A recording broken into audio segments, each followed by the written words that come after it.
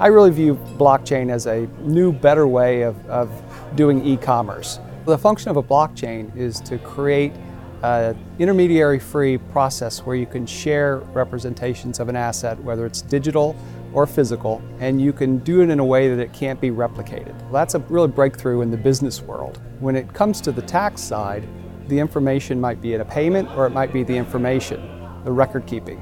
And that's what's important for the tax professional to understand. For tax, I think the challenge has been that in order to stop the fraud in the tax realm, there's been a lot of regulations that really impose burdens upon the honest taxpayers. So a shared representation, a shared digital ledger between the taxpayers and the governments in real time that could facilitate both information sharing and potentially in the future even real-time payments in the tax realm. That would allow the government to impose less regulatory burden on the honest taxpayers while catching those who are dishonest. Principally, the tax authorities are interested in receiving more money, obviously, and fraud is one of the biggest issues. So here in the EU, there's an estimate of 150 billion euros per year lost to VAT fraud.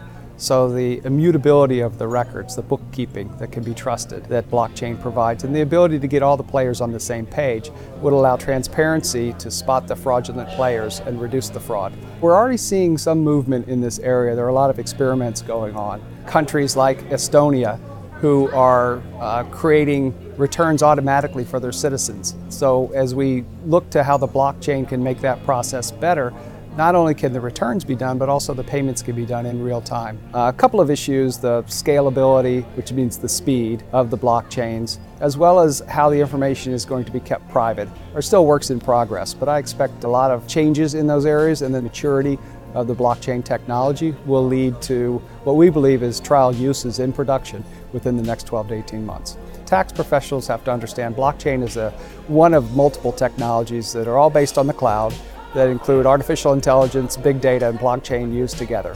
So as these technologies start being deployed in the business sphere, there's going to be a natural tendency for them to be picked up and evaluated in the tax world.